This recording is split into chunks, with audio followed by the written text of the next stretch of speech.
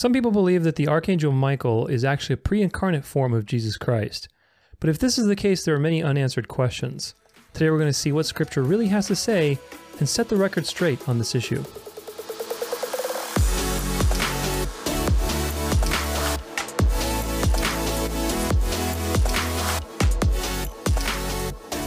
Hey everybody, welcome to the Dance of Life podcast. My name is Tudor Alexander. I'm your host as always. Thanks so much for being with me today. Today we're continuing our series on Jesus and the Old Testament. So if you're just joining, make sure you check out some of those previous episodes because this will be kind of the last one in that chunk. We still have a few to finish this entire series. We're getting to the end now. I have just a handful of episodes for you. They're very interesting, very different kind of things that you probably haven't heard about online. We're going to talk about something called the monarchical Trinity, some various heresies that are out there. So very interesting episodes coming up. But today we have one more on this whole topic of Jesus in the Old Testament. We've looked at a lot of things like typology, the angel of Yahweh. We looked at the word and the name last week. Very interesting episodes, again, to get a picture and a sense of who Jesus is from the Old Testament. Of course, you could spend, probably years and years studying the Old Testament. You still wouldn't understand all of it. There's so much hidden in there. It's truly profound. And so this is one of my favorite topics to study, is just this idea of typology and pictures of Jesus. But nonetheless, some of those things are taken out of context, and people, like we talked about in the typology episode, typology is really fun and it's really cool, but it's also something that can be taken too liberally, or you can get too wrapped up in typology and create your own theologies that don't really exist.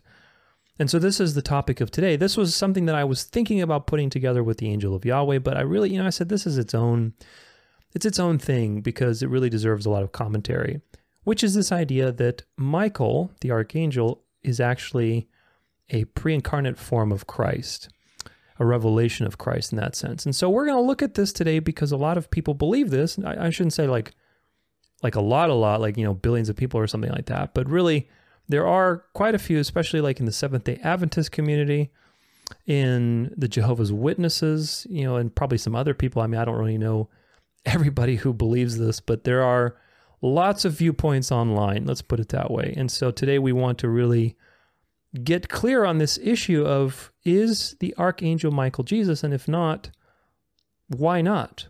So again, if you're just joining, make sure you go watch those previous episodes. And do subscribe on my website, danceoflife.com. That's going to help you, first and foremost, get alerts of my new content. I don't know if YouTube censors things, so ultimately I've had people tell me they don't see my content sometimes. And also, very importantly, you're going to be able to watch my podcasts ad-free. I don't have ads on my Substack or my website, basically, because that's what it's linked to. Whereas YouTube, either where you monetize or not, they're still going to put ads on your stuff. So I hate YouTube. I hate ads.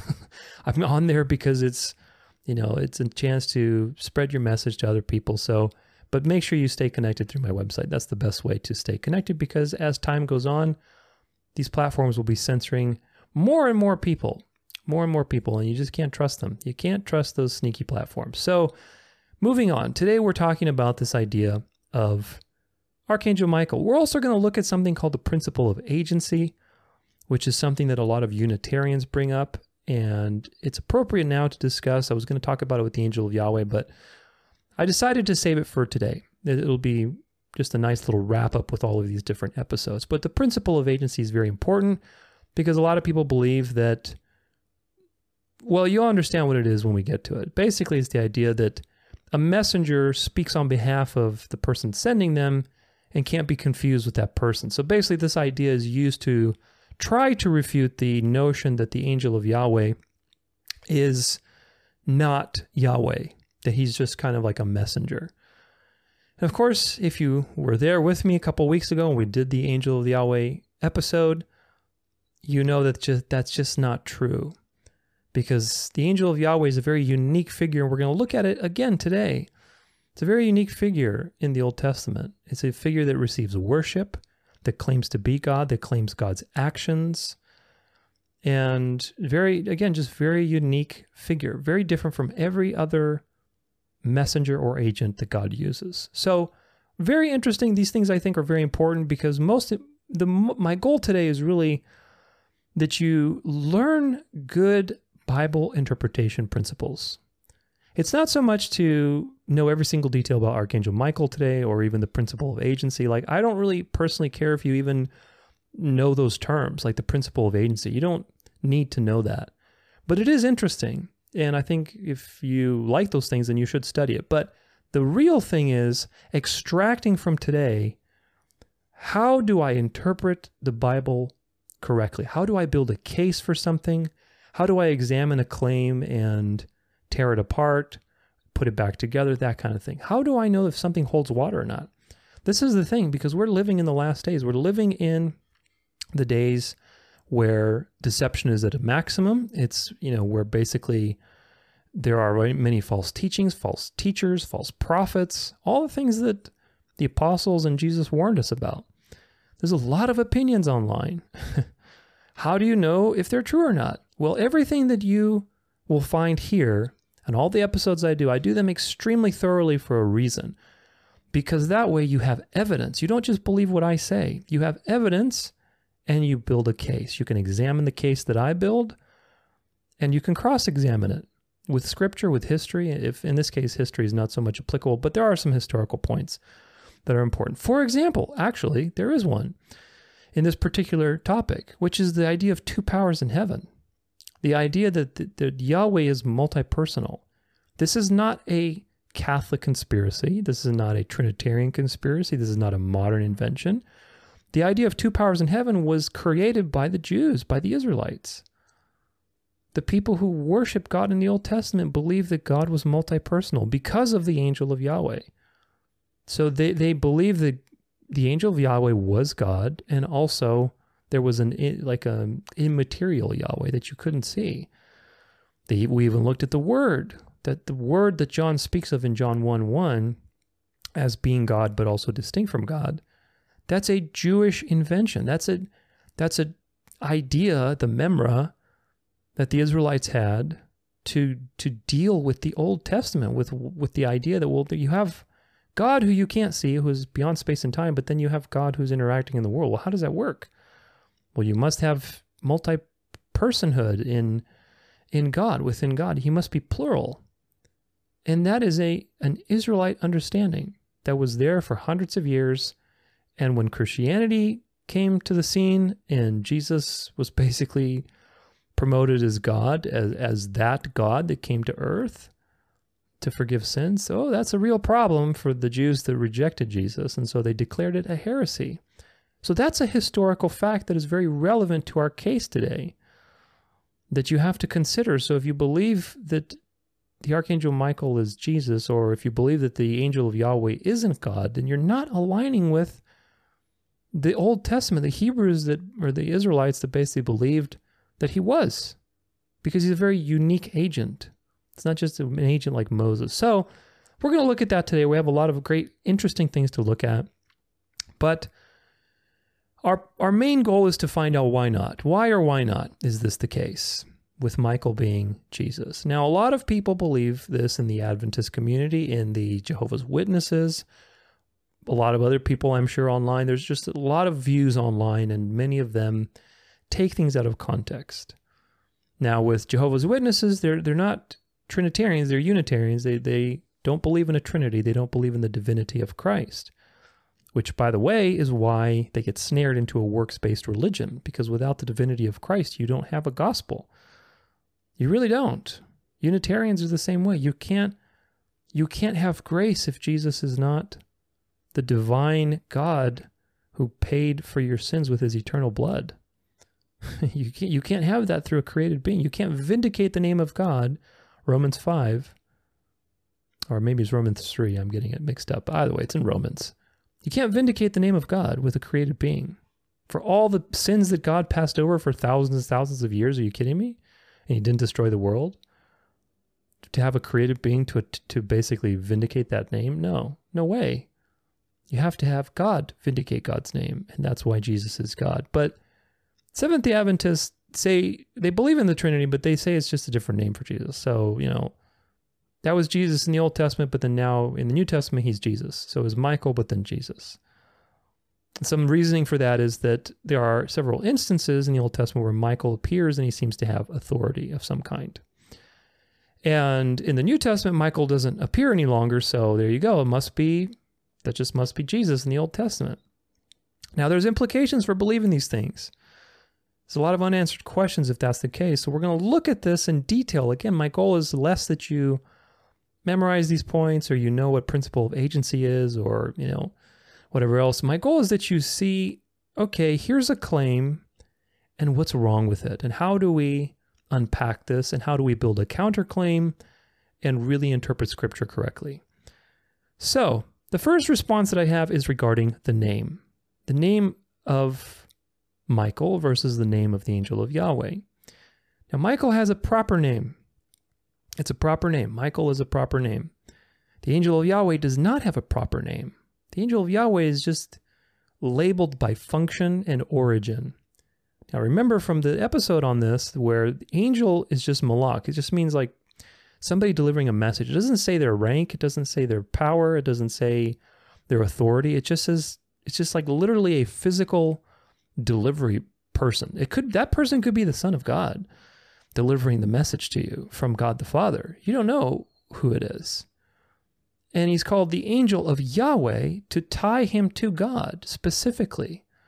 There's no other angel or messenger in the Bible, New Testament or Old Testament, that has that distinct title connected to Yahweh. In Exodus, Yahweh says that he's put his name in that angel and that we should obey him, which of course, if you don't believe in a Trinity or the plurality of God, you have a real problem because God is asking you to break the first commandment, which God would never do. So this is why, again, the Jews believed in two powers in heaven. But the angel of Yahweh doesn't have a name. Michael has a proper name. We know that the names of eternal beings, Michael's not self-existent, but he was created and he's living forever. He's a spiritual principality. He's not going to change his name. We assume that the Archangel Michael's still existing because he wouldn't change his name. If Michael had a proper name, which he did, he wouldn't suddenly change his name to Jesus in the New Testament. There's no biblical precedent for that at all. Jacob had his name changed, but God changed his name. And it was very obvious it was for a purpose. So if Jesus' name first was Michael, why would that be the case in the first place? But again, it's like your name doesn't change. And so if his name did change, why was that never announced? Why was it never, it doesn't make sense with the progressive revelation of the name of God, which we'll look at in just a second. Because Jesus has a proper name and Michael has a proper name. Names don't really change, especially when you're dealing with very significant people like Jesus. And Michael's significant too. He's an archangel. So both have proper names, meaning they're both separate people. Now, the angel of Yahweh doesn't have a name, and there are instances that at first, like when he wrestled with Jacob, and Jacob asked for his name, he said, "Why do you ask my name?" So at first it would be like, okay, if you just had that verse without any other context, you would say, well, maybe he doesn't have a name. Maybe that's just like a physical manifestation of only one God. There is one God, actually. That's the whole point, but that God exists in multi-plurality, in multi-persons. So meaning the angel of Yahweh is just a manifestation of the one person of God, which would be like a Unitarian type of perspective. Because he doesn't have a name. But then you have other situations where he does reveal his name. In Exodus, the angel of Yahweh appears to Moses and reveals his name. I am who I am. Ego eimi hoon. I am the being one, or Eye Asher Eye in Hebrew, which is, it's hard to translate, but it's like, I am that I am. I am the self-existent one. Very specific name that he reveals. In the book of Judges, Manoah asks the angel of Yahweh for his name, and he says, "Why do you ask my name, seeing it is wonderful?" So he has a name, but that name isn't fully revealed. It's just so magnificent that it's not time yet for humanity to receive that name. So if the angel of Yahweh didn't have a name, then he wouldn't have responded the way he did, both to Moses and both to Manoah. Very important, because obviously he does have a personal name, but just that name was hidden. It was going to be revealed, and it was revealed in Jesus, Yeshua, the Savior, which means salvation. So ultimately, all these things were building up for the time when the name of God, you could put a face to a name, which is in the New Testament. So obviously he did have a name. Obviously he did reveal it. But now we have a problem, because Michael, the personal name Michael, means warrior of God. But Yahweh, which is really kind of a consolidation of the original name that the angel of Yahweh gave to Moses, which is Eye Asher Eye. It's a consolidation. We looked at that. By the way, Yahweh means, like, basically I am self-existent. So you have two different things going on here. We know that Jesus claimed self-existence in John chapter 8, where he says, before Abraham was, I am. And they picked up stones to stone him. Now, what he was doing there was very intentional. He was appropriating the name that the angel of Yahweh revealed about himself, which is self-existence. I am that I am. He was appropriating that in Greek to himself. That's why they picked up stones to stone him, because they got what's going on. Like, you're claiming to be God. You're making yourself equal to God. You're saying you're self-existent? What? And so now we have a connection between Jesus, the angel of Yahweh, and you have Michael over here who has his own personal name. Of course, you have other places. We looked at this in the episode on what Jesus said about himself, like Revelation 1:17 through 18. And so many other places. I am the Alpha and the Omega. I am the living one. He's saying what Yahweh says in the Old Testament. Jesus is Yahweh. But Yahweh is multi-personal. Yahweh is not just one person. Yahweh is three persons. And we'll look at the Holy Spirit in the Old Testament next time, so we can see how all these things tied together, both in the New and the Old. But nonetheless, now you have a series of connections. Jesus claims pre-existence. He makes a connection to himself and Yahweh many times, obviously, very clear. But Michael's name is warrior of God. So you have two different distinct people. The angel of Yahweh is consistent with Jesus, and Jesus is consistent with the angel of Yahweh. Michael is his own person. Based on the names and based on what was revealed, Michael's not connected to self-existence. Michael is not connected to the angel of Yahweh. And certainly Jesus never said anything that would connect him back to the angel or the Archangel Michael. And Michael doesn't really say much in the Old Testament anyway. Not like the angel of Yahweh, who's around all the time and interacting with humanity. So it's you start to see these varying points of difference that, again, it's just like, it starts to lose credibility, the idea that the Archangel Michael is Jesus. Now, the second point is on authority. So some people think that there are points in the Old Testament where Michael seems to have authority, so it just must be Jesus. So for this, we're going to head to Scripture to really look at how Michael interacts. Now, in Jude 1, verse 9, he writes, "But when the Archangel Michael, contending with the devil, was disputing about the body of Moses, he did not presume to pronounce a blasphemous judgment, but said, 'The Lord rebuke you.'" Now, this episode is not really recorded in Scripture anywhere, but obviously it was within their oral tradition, or basically, it was something that they knew happened. He's describing Archangel contending for the body of Moses, and basically the Archangel Michael says, "The Lord rebuke you, Satan. I'm not going to rebuke you. I don't have authority to rebuke you." He's saying, "The Lord rebuke you." Later in Jude 20, in the same letter, this is also very important. In the same letter later in verse 25, he says, "To the only God, our Savior, through Jesus Christ, our Lord, be glory, majesty, dominion, and authority before all time and now and forever. Amen."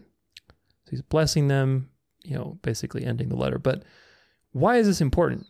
It's actually very important, because now you have within the same letter a reference to two different people. Do you see how this works? In verse 9, he's talking about Michael contending with the body of Moses. Then in verse 25 at the end, he acknowledges Jesus as the Savior.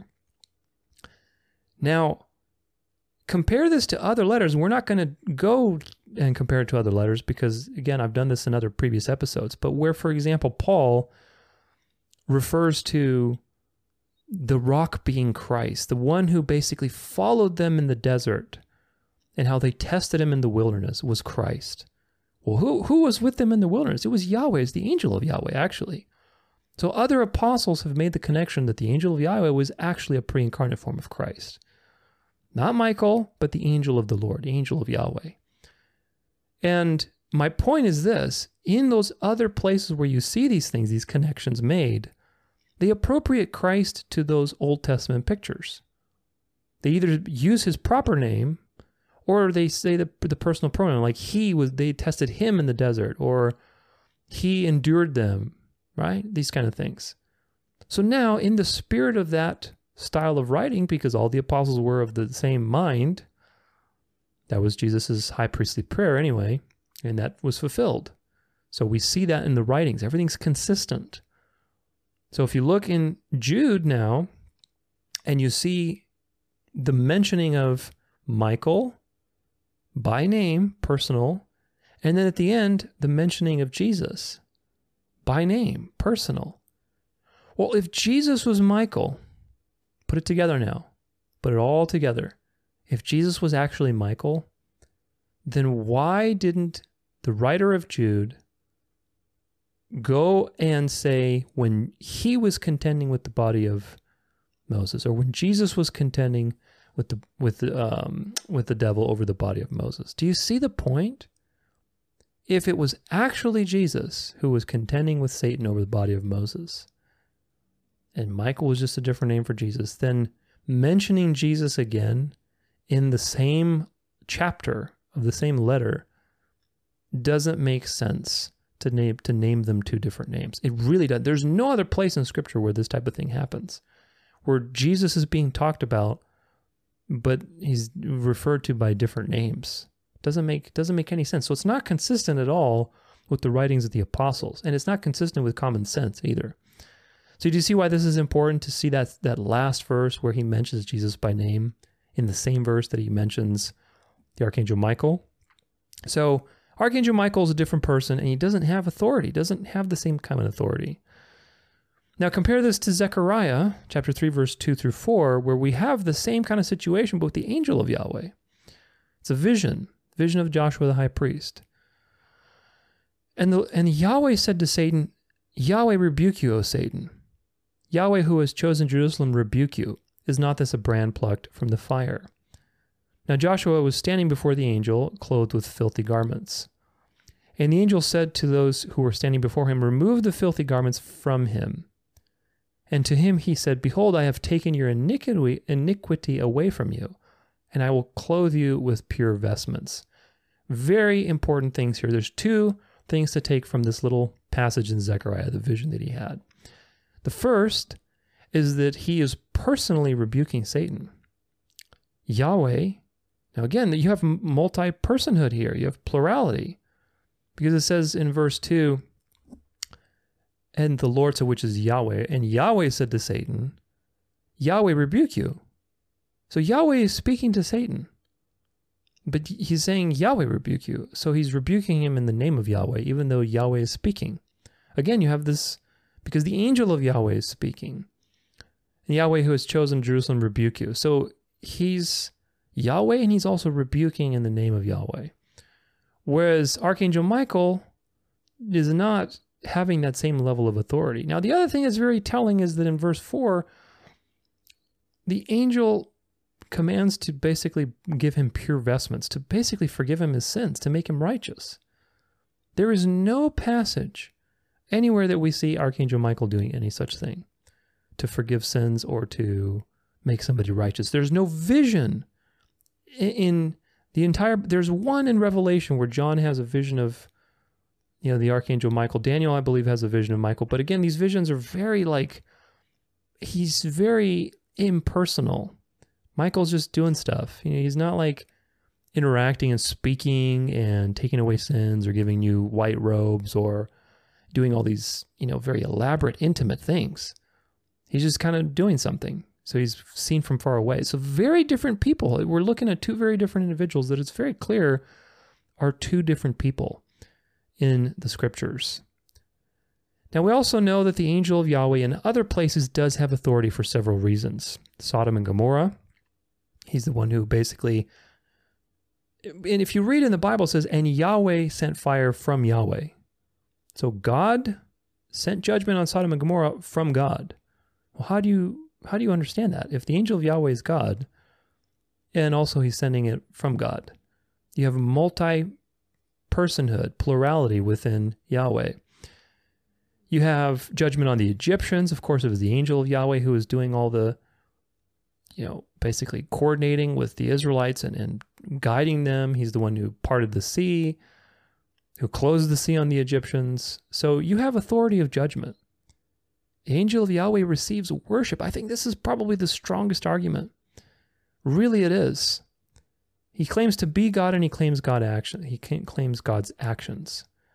Now, these last two are probably the most important because you really, as a Unitarian, as somebody who says, oh, it's the principle of agency, he's just talking on behalf. Well, we're going to get to that because there's no agent in the history of the Bible that ever claimed to be God, that ever claimed God's actions for himself, and the most important, absolutely the most important, receives worship. Joshua worshiped the angel of Yahweh. We looked at that.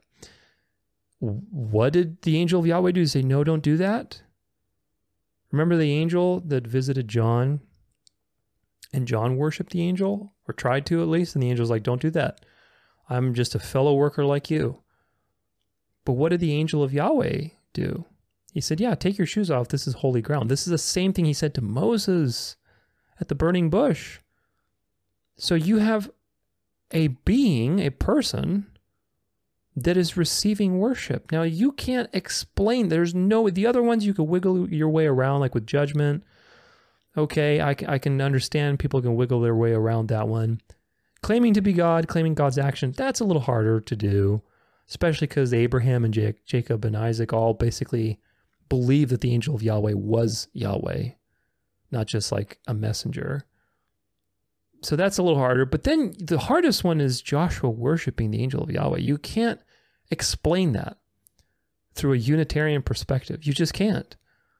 Because no created being, God is not going, nobody worshiped Moses. Nobody worshiped Joshua. Nobody worshiped David. Had they done, David would have probably killed them. Like, how dare you worship me and bring sin upon Israel, and God's wrath is going to come down and destroy us. Nobody would have done that.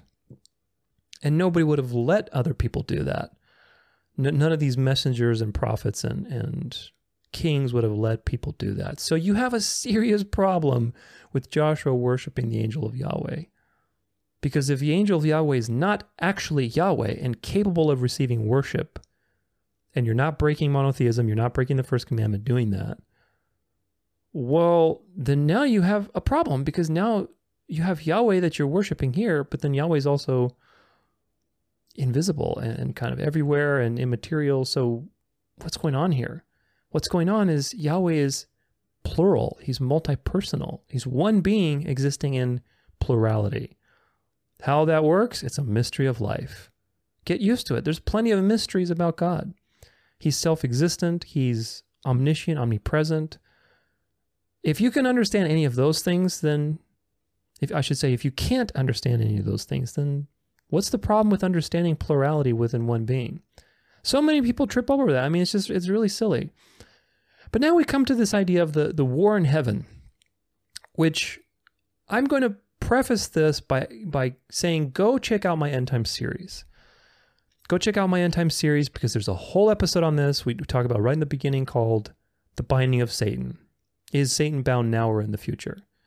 There's a whole series episode that I devoted just to this topic of the war in heaven, because a lot of people have some crazy ideas about this war in heaven.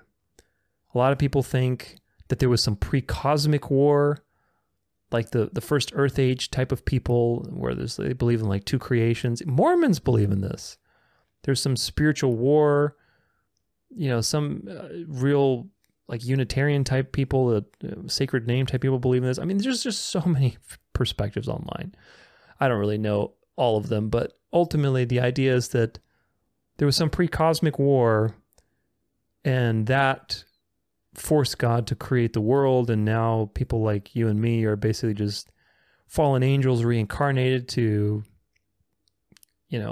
earn God's favor again, and basically we're given a second chance not to rebel. It's just so crazy. But because people like fairy tales, these things are very seductive. And of course, the Bible warns you about this.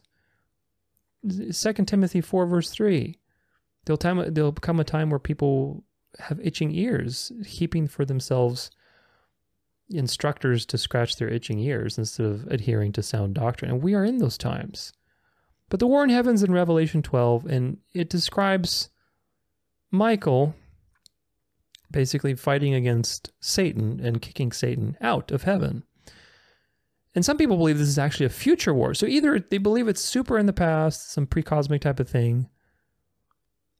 But again, I talk about this in the series, like Satan showed up in the heavenly council before God in the book of Job.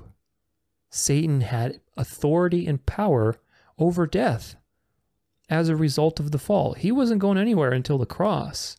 When the cross came and defeated his power, that is when Satan was kicked out of heaven, out of his power over death, because he had no more spiritual power over death. As long as there was no savior, mankind's greatest idol is death. We center our lives around death. I'm going to die, so I better do this and that. And that's how Satan received worship as the god of this world, because he had power over death legally, because God cursed the world, and Christ took that power back through his death and resurrection. But all this is discussed quite in depth, so make sure you check out that episode and the rest of the series, because most people are very deceived on end times events. But some people think this is a future war, and Satan's going to get kicked down, and then there's like a little season before the millennial kingdom. Again, all this stuff is just, it's really wrong. It's really interpreted incorrectly. It's taken out of context. And believe it or not, it was created by the beast to hide its identity. So that's all I'm going to say on it. Go check it out. But the war in heaven's in Revelation 12. And it describes Satan being kicked out. And this happened during the cross. The cross is what got Satan basically bound. Not in the sense that he's not doing anything. Certainly he's actually more active because he knows his time is short. But his spiritual power over death was basically taken away. You no longer have to fear death and therefore fear Satan and give him obedience and try to make it in this world because this is all you got. You don't have to basically obey and worship Satan indirectly through materialism and through fear of death, because now Christ has offered you freedom. To die is gain, and therefore all that fear and worship and attention can go back to God. So Satan's done. His power has been cut off. He's been bound, and that is what Revelation 12 describes. Chronologically, it's right after the vision of the woman giving birth. So you have basically the birth of the Messiah, and then, Satan is kicked out because the Messiah atones for sin. So it's all, I'm not saying you should read Revelation completely chronologically, but it is another piece of evidence that, again, this is not dealing with some future thing where we're talking about like Battle of Armageddon type of thing or super in the past, pre-Genesis, but rather within the context of the ministry of Jesus. So it's very, very important. Now, another important thing is, if this is true, which it is, and again, go watch that episode, there's plenty of evidence why this is the correct interpretation, that Satan being bound is the crucifixion, is when Jesus basically atoned for sins. If this is true, then the Son was incarnate as Jesus, while Michael was in heaven cleaning things up and kicking Satan out and his fallen angels. Two different people, yet again, doing two different things. Michael is mentioned just briefly in like a kind of far away view, whereas with Jesus, we have an intimate view of the crucifixion, of his ministry, of all the things that he was doing here on earth. So two different people, very clearly so. separate people. Now, the woman and the child vision prior to the war in heaven, again, suggests that this is in a chronological order. And why this is important is because, again, just like with Jude, remember what we said in Jude, that Jude mentions Michael by name. Then at the end of the letter, he closes by blessing people in Jesus' name. Well, if Jesus was Michael, follow the logic because it's the same with Revelation. If Jesus was Michael, then Jude would have said, well, when Jesus atoned or got in a conflict with Satan over the body of Moses, or when he would refer to Christ, because there's only one person being talked about in the letter. But obviously that's not the case. He mentions both of them by their specific personal names. Now, the same thing is happening in Revelation. You have the boy that's being born, that's obviously Christ. And then you have the vision of the war in heaven with Michael and the angels. Now, why isn't it Jesus or the angel of Yahweh or the Son or anything that would identify Christ as the person being in the war with Michael or in the war with Satan and kicking him out of heaven? It doesn't make sense. It really doesn't. I mean, it doesn't make sense to describe the birth of the Messiah and then a war that happened, before the creation of the world, or a war that's going to happen at the end of the world, when in reality, this is talking about the birth of the Messiah, the ministry of the Messiah, and of course that dethrones Satan from his principality and control over death. Woe to you at the earth, because now he's coming down in great fury because he knows his time is short. Well, yeah, because we've been living in the last days since the cross. We've been in tribulation since the cross. Tribulation is not a 7-year thing. It's throughout the church age. We're in the millennium, the time between the ascension, where Christ ascended and fulfilled Daniel 7, and when he's returning to give the kingdom back to God the Father, and then the triune God will rule within Christ. We're going to look at that in a future episode. It's very, very interesting. But nonetheless, again, another piece of evidence that these are just two different people. It's not the same person. Now, the last response that I have to this is that Michael is a created being. And probably I would say, out of all of these, this is just the easiest one, the best argument. They're all, I think, pretty decent, but they require some thinking. I think this one is probably the easiest to defend and just simply point to. In Daniel 10, verse 13, Daniel is having this vision and conversing with basically various angels. The prince of the kingdom of Persia withstood me 21 days, but Michael, one of the chief princes, came to help me, for I was left there with the kings of Persia. Now, the identity of this man that's speaking and referring to Michael as a different person it's debatable. Some people say that the person speaking is Jesus, and certainly there are some qualities, like this is a terrifying vision of a man. And the qualities of this man are, like, his body was like beryl, his face like appearance of lightning, his eyes like flaming torches, his arms and legs like a gleam of burnished bronze, and the sound of his words is like the sound of a multitude. Now, this description is exactly like how John describes Jesus in Revelation. Very, very similar description. And so the way to interpret it is probably this is Jesus in his true form, in his God form.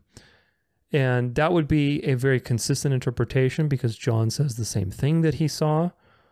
We don't know the name of this man, but this man is speaking, and obviously he has the same appearance as Jesus in Revelation.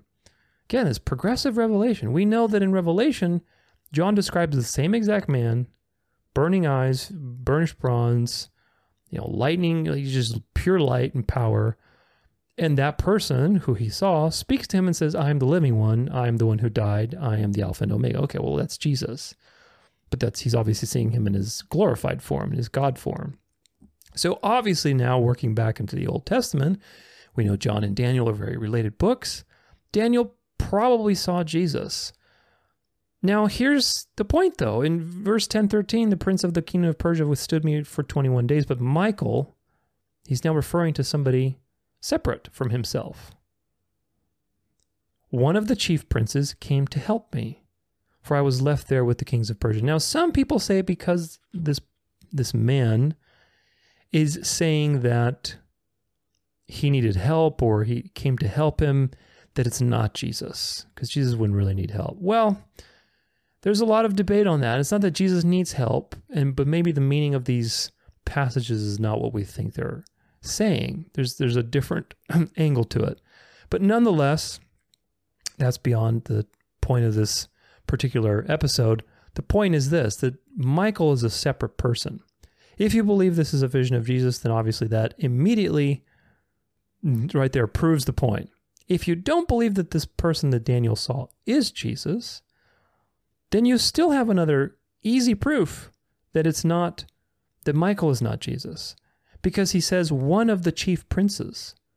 This is the telling detail, probably I'd say the most important detail, really. It doesn't depend on anything, because now you have a marker for who Michael is. He's one of the chief princes. Now, very important, because that means that he is one of other types and kinds of people. He's not one of a kind. He is one of, like many types of, probably, who knows how many chief princes are, but there's obviously more than one. That's the point. And these are archangels. They're principalities, they're rulers of some kind. But now compare this to all the things we know about Jesus being one of a kind.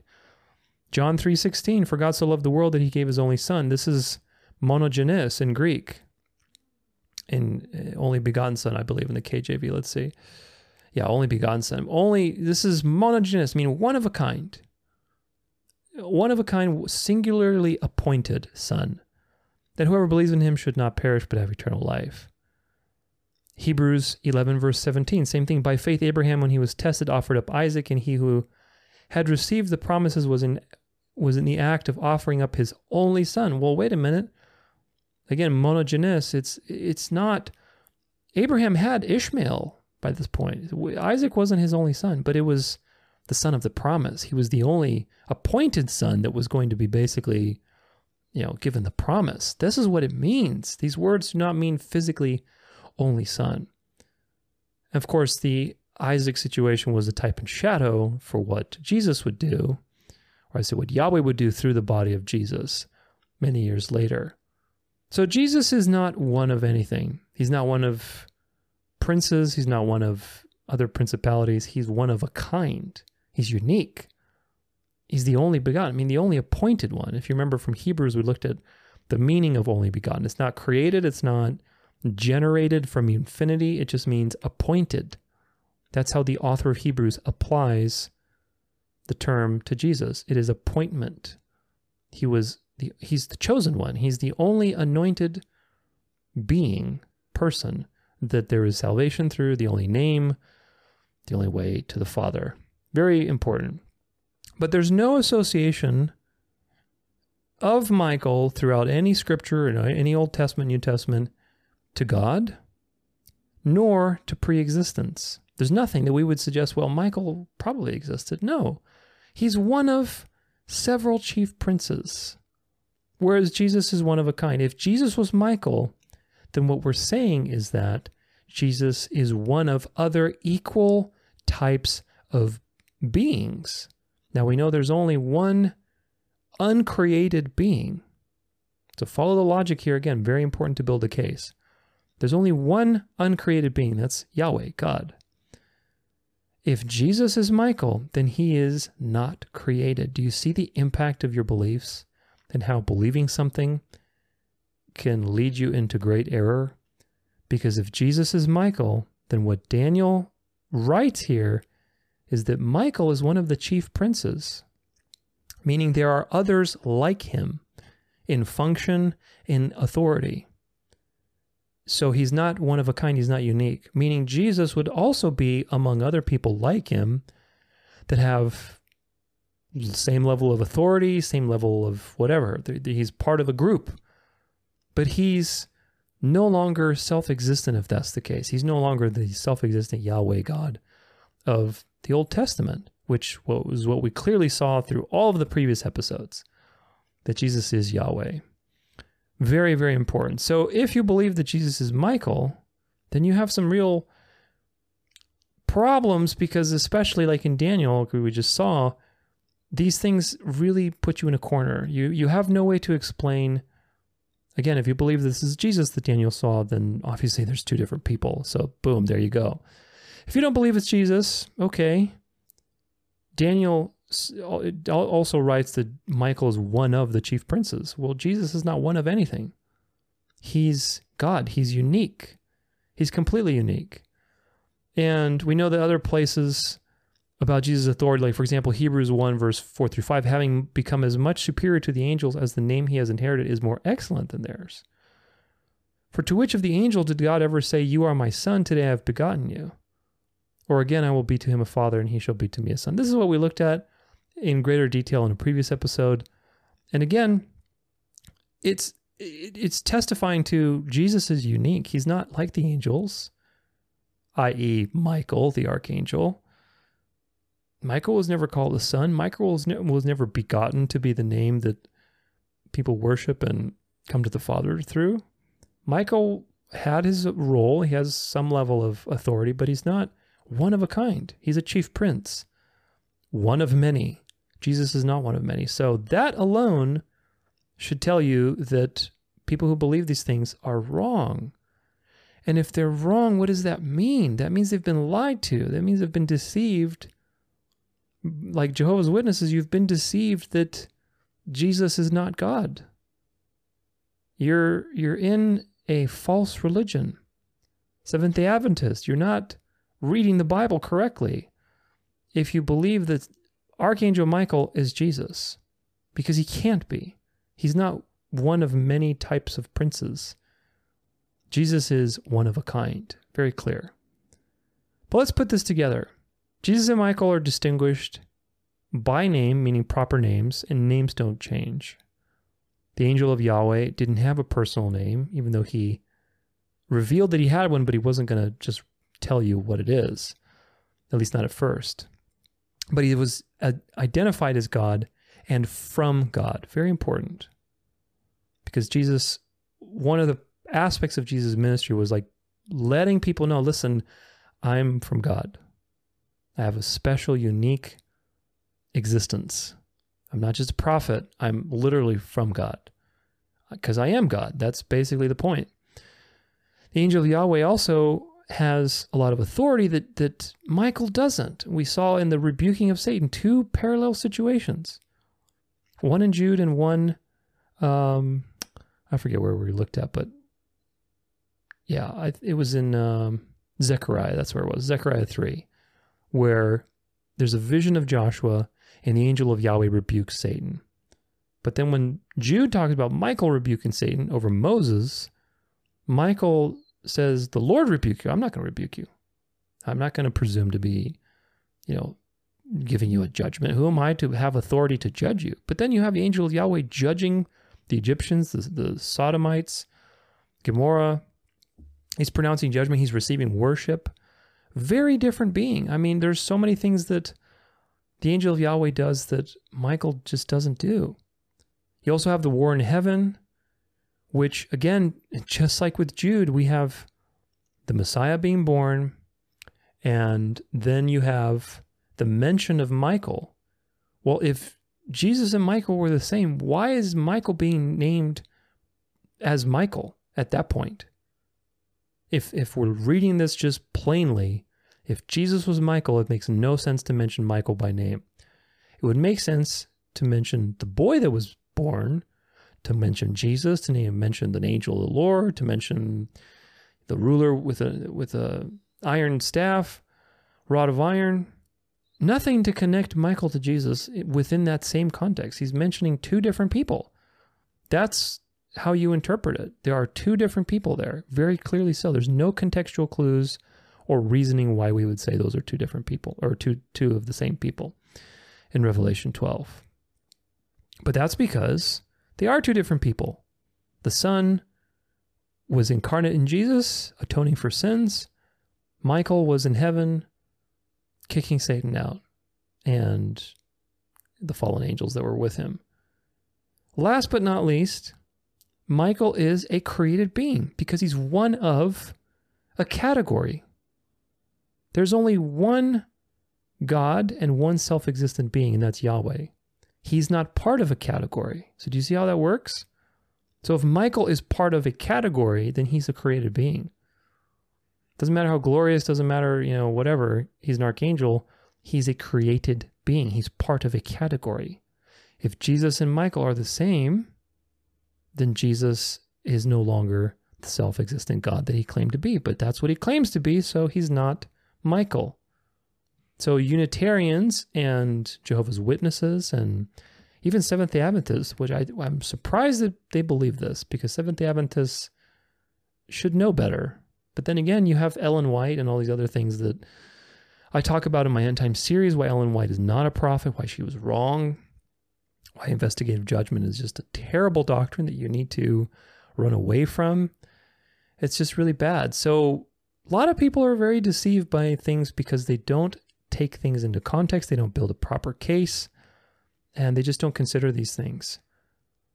Now, one more objection with this whole Archangel Michael thing is in Thessalonians, 1 Thessalonians 4:16, about the return of Jesus. For the Lord himself will descend from heaven with a cry of command, with the voice of an archangel, and with the sound of the trumpet of God. And the dead in Christ will rise first. So the reason I save this objection for last is because it is used often to say, look, see, he's got a voice of an archangel, so therefore he must be Archangel Michael. Well, so far, hopefully, if I've done my job correctly with this episode, you will see why that's wrong. It's poor exegesis. You're not building a case for anything. What does it mean that he's descending with the voice of an archangel? Well, in the context of everything we've just put, that Jesus is not an archangel. Archangels are part of a category. Jesus doesn't have a category. He's God. He's not part of many things. He's one of a kind. He is the uncreated God. So what does that mean in context? Well, it doesn't mean he's an archangel, that's first off, but it means one of two things. He'll either be announced by an archangel, meaning there'll be some special announcer like, hey, who knows what he's going to say, but here we go, battle cry, or everybody, repent, whatever. Or he himself will have a commanding shout when he appears that people could relate to, like, oh, the voice of an archangel, like, wow, that's going to be a really powerful voice that he's going to come down with.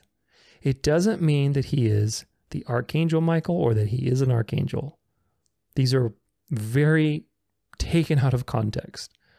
So again, everything has to be read in context. So if somebody says that when the Lord himself descends with the shout of the archangel, and that's proof that Jesus is Michael, point them to this episode or tell them, no, that just means he's probably going to descend with somebody announcing him, because God is coming with not just himself, but with his angels and other people. Remember, all the things in the verses about the rapture, which again, I talk about in my End Time series, it's all the angels doing the work. Jesus sends the angels to pick up people and meet him in the air. So he's coming with angels. It's not unreasonable to believe that he's going to have a very powerful angel, one of the chief princes, perhaps, because there are many chief princes, to announce him when he arrives.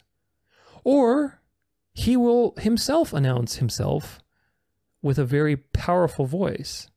Those two explanations are much more reasonable and based in sound hermeneutics than to take this out of context and say, oh yeah, Jesus is an archangel. See? It's proof. So that is not a good way to do things. So I hope that gets a little clearer. But the last thing I want to talk about is the principle of agency. And this is the idea that basically a person's agent is regarded as that person. So there's some sort of, and there's basis for that, and we'll look at that in the Bible. But again, it's a little different than what people believe. Now, Unitarians use this principle of agency idea to say that, well, Yahweh, the angel of Yahweh is not a separate person from Yahweh. He's just like an extension of Yahweh. Yahweh is still one person. You know, the Jews who believed for hundreds of years that Yahweh was multi-personal, they were just wrong. They were misinterpreting all the things that happened with Abraham and Isaac and Jacob and all this stuff where the angel of the Lord claimed to be God and receives worship. Now they're just saying, okay, sorry about that. We just had some people over and want to make sure they don't make any noise. But anyway, the principle of agency is used by Unitarians to basically argue that the angel of Yahweh is just an extension of Yahweh. He's not, you know, he's not a separate person. That's also Yahweh. Very important. Now, we know the basis for this, and there is some basis, but as you'll soon see, it's flawed to apply it to the angel of Yahweh. But there is basis for the idea of the principle of agency. For example, in Deuteronomy, Moses speaks like on behalf of Yahweh a couple times, almost using his own personal, like he's saying I when he means God. So there's this whole idea that Moses is kind of speaking on behalf of God. He's the principal, he's the agent. And it's okay for him to do that because he's just speaking on behalf of God. However, even though there's some biblical basis for that, and we'll look at some examples, it doesn't compare to all the times that the angel of Yahweh was interacting with humanity and claiming to be God, claiming to take credit for God's actions, receiving worship. Again, that's the hardest one to refute. If you're a Unitarian, that is impossible to refute. The angel of Yahweh received worship. God does not receive worship by proxy, unless that proxy is also God. Do you see the point here? That is just not ever going to happen where you're going to bow down and worship an extension that's sort of just a messenger of God. But that thing that you're bowing down to, that person, whatever they are, if they're not God, then that is a major problem. Major problem. And again, you can do mental and biblical gymnastics to try to justify that, but you really can't if you're a Unitarian. You really can't. The angel Yahweh refers to himself as Yahweh and also to Yahweh in the third person, interchangeably, constantly throughout the verses that we looked at. And so this is just a real problem for Unitarians. Now, another thing is that this particular claim of, well, the angel of Yahweh is just an agent. It's a principle of agency. He's not really actually Yahweh, like a separate person. He's just an extension. What does that really mean? Like, really, what does it mean? And at the end of the day, it's unfalsifiable, meaning that no amount of evidence that you could show a person who believes this is enough to satisfy them. Because they can say, well, oh, it's just, it's just an extension. It's not really a unique person that's separate from Yahweh, but also Yahweh. Meaning they're not reading the text as it naturally presents itself. Because if you read it naturally, it creates a mystery. And so we can't have that. We have to put God in a box in some way that we can understand him. And so we have to twist these things to fit our mental model of God instead of really just taking them plainly and accepting the mystery that they come with, which is revealed in Christ. Now in Deuteronomy 18:22, we know about prophets. When a prophet speaks in the name of the Yahweh, if the word does not come to pass or come true, that is a word that Yahweh has not spoken. The prophet has spoken presumptuously, you need not be afraid of him. So prophets speak in the name of Yahweh. We also know in Samuel, when David was basically with Goliath, he says, this is chapter 17, verse 45. Then David said to the Philistine, you come to me with a sword and with a spear and with a javelin, but I come to you in the name of Yahweh, of hosts, the God of the armies of Israel, whom you have defied. So David was coming in the name of Yahweh against Goliath. So you have prophets, the kings were in the name of Yahweh. There was a sense of like agency, right? Very important. But did David ever claim to be God? Did the prophets ever claim to be God? Did the prophets ever claim God's actions whenever they passed judgment, whenever they brought judgment? When Elijah brought fire down from heaven, did he claim to do that? Or was he just basically a vessel for God to do that? The answer is that no agent anywhere in the Bible ever did what the angel of Yahweh did, which is claim to be God, claim God's action, and received worship. Again, that's the hardest one to refute if you're a Unitarian. It really is. Now, people will say, well, what about Moses? In Exodus 4, verse 16, it says, he shall speak to you, this is Aaron, he shall speak for you to the people, and he shall be your mouth, and you shall be to him as God, or you shall be as God to him. Later in Exodus in chapter 7, it says, and Yahweh said to Moses, see, I have made you like God to Pharaoh, and your brother Aaron shall be your prophet. So people say, well, see, Moses was like God. He's an agent. He was just a special agent of God, and he was like God to Pharaoh, and Aaron was kind of his speaker. So are we to take from this that Moses and the angel of Yahweh are kind of the same type of messenger? The answer is no, because Moses never claimed to be God. In all the things that Moses did through the Exodus, not once did Moses attribute that to himself. In fact, actually, in Numbers 16, verse 28, he says this, and Moses said, hereby you shall know that Yahweh has sent me to do all these works, and that it has not been of my own accord. Moses, if you read about him, he was very meek and humble man. In fact, he doubted God 5 times before he finally agreed. He put God to the test. He was famous for that. He was just a very meek kind of guy. And in Numbers 16, he says, listen, so you know, even though I'm an agent of God, this has not been of my own accord.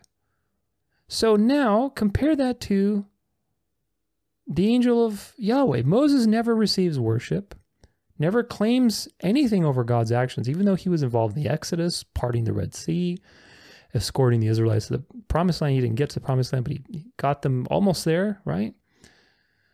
He did all these things. He did, various works for Pharaoh, brought the plagues. Not once did he claim ownership of that. None of the apostles gave Moses that ownership. They gave the angel of Yahweh ownership, and they gave Jesus ownership. And remember, angel of Yahweh was escorting them in the desert. The apostles said what? That the Jews, the Israelites, rebelled against who? Jesus. Jesus is the angel of Yahweh. So we have scripture itself in the New Testament revealing that the angel of Yahweh is actually Christ. It's a pre-incarnate form of Christ. But Moses never claimed to be God, was never worshipped, never took credit for God's actions, even though he was made to be like God. So again, taking things out of context. What God's saying here is, listen, you're going to have authority in front of Pharaoh to do all these signs and wonders. Of course, God is doing the wonders through him. But Moses is the agent who is going to be given some level of authority to do these signs and wonders. And Aaron's going to be his prophet because Moses is a meek man. He's probably an introvert, so that's funny. But Aaron is his prophet, so to speak, like the person who's going to do speaking on his behalf. So God is appointing these people to do various things, but that doesn't mean that they are the same as the angel of Yahweh who has God's name in him, who speaks of himself as God, but is also separate from Yahweh, and who is called Jesus, who is attributed to Jesus by the apostles in the New Testament. So, conclusion on this principle of agency thing. Well, God had many agents in the Bible. However, the angel of Yahweh is a unique agent. The principle of agency cannot be applied to the angel of Yahweh. The angel of Yahweh is God, and people believed that he was God in the Old Testament, not just some extension like Moses. And that's very clear from the angel of Yahweh episode we looked at. And the people of the New Testament believed that Christ was the one who was leading the Israelites, meaning Christ was the angel of Yahweh, so it was a separate person, because of course Christ is Yahweh, but separate from the Father, which is what is revealed in the New Testament. The Jews believed in 2 powers in heaven for centuries, so this was a traditionally, culturally held belief that God was multi-personal. Very, very important. So to say that it's just an agent, just like every other agent, to make the angel of Yahweh equal to somebody like Moses or David or the prophets, is just not sound reasoning, because he's a unique agent, one of a kind. Monogenes, just like Michael is one of the chief princes, can't be Jesus, because Jesus is one of a kind. Angel of Yahweh is one of a kind. He can't be like Moses. He's not Moses. He's not like David, because he's one of a kind. Do you get the pattern that we're pointing to? One of a kind. That one of a kind is Jesus, because Jesus is Yahweh. So remember that Jesus claimed to be God. Remember that all the apostles, Peter, John, Paul, Thomas, they all believed that Jesus was God, i.e., the God of the Old Testament, Yahweh, in human form. So that was not a problem for them with their monotheism, because they believed that Yahweh was multi-personal. There's no conflict there. So Unitarians, Jehovah's Witnesses, you have to re-examine what you're being taught, because you're being deceived. Very important. The Archangel Michael is not a pre-incarnate Christ. They're two very different people. And the principle of agency doesn't apply to the angel of Yahweh, because the angel of Yahweh is a unique being. Just like Jesus is unique. He's a unique being. Now, of course, God is one being, but Jesus is both human, as a human being, and God. So he's unique. He is a unique being. And the angel of Yahweh is unique. He's a unique type of messenger that claims to be God, that takes credit for God's actions, that receives worship. There's no other messenger or angel or archangel or prophet or king or whatever that has any of the things and qualities that the angel of Yahweh does. So, if somebody tells you the Archangel Michael is Jesus, just point them to this video and say, read your Bible.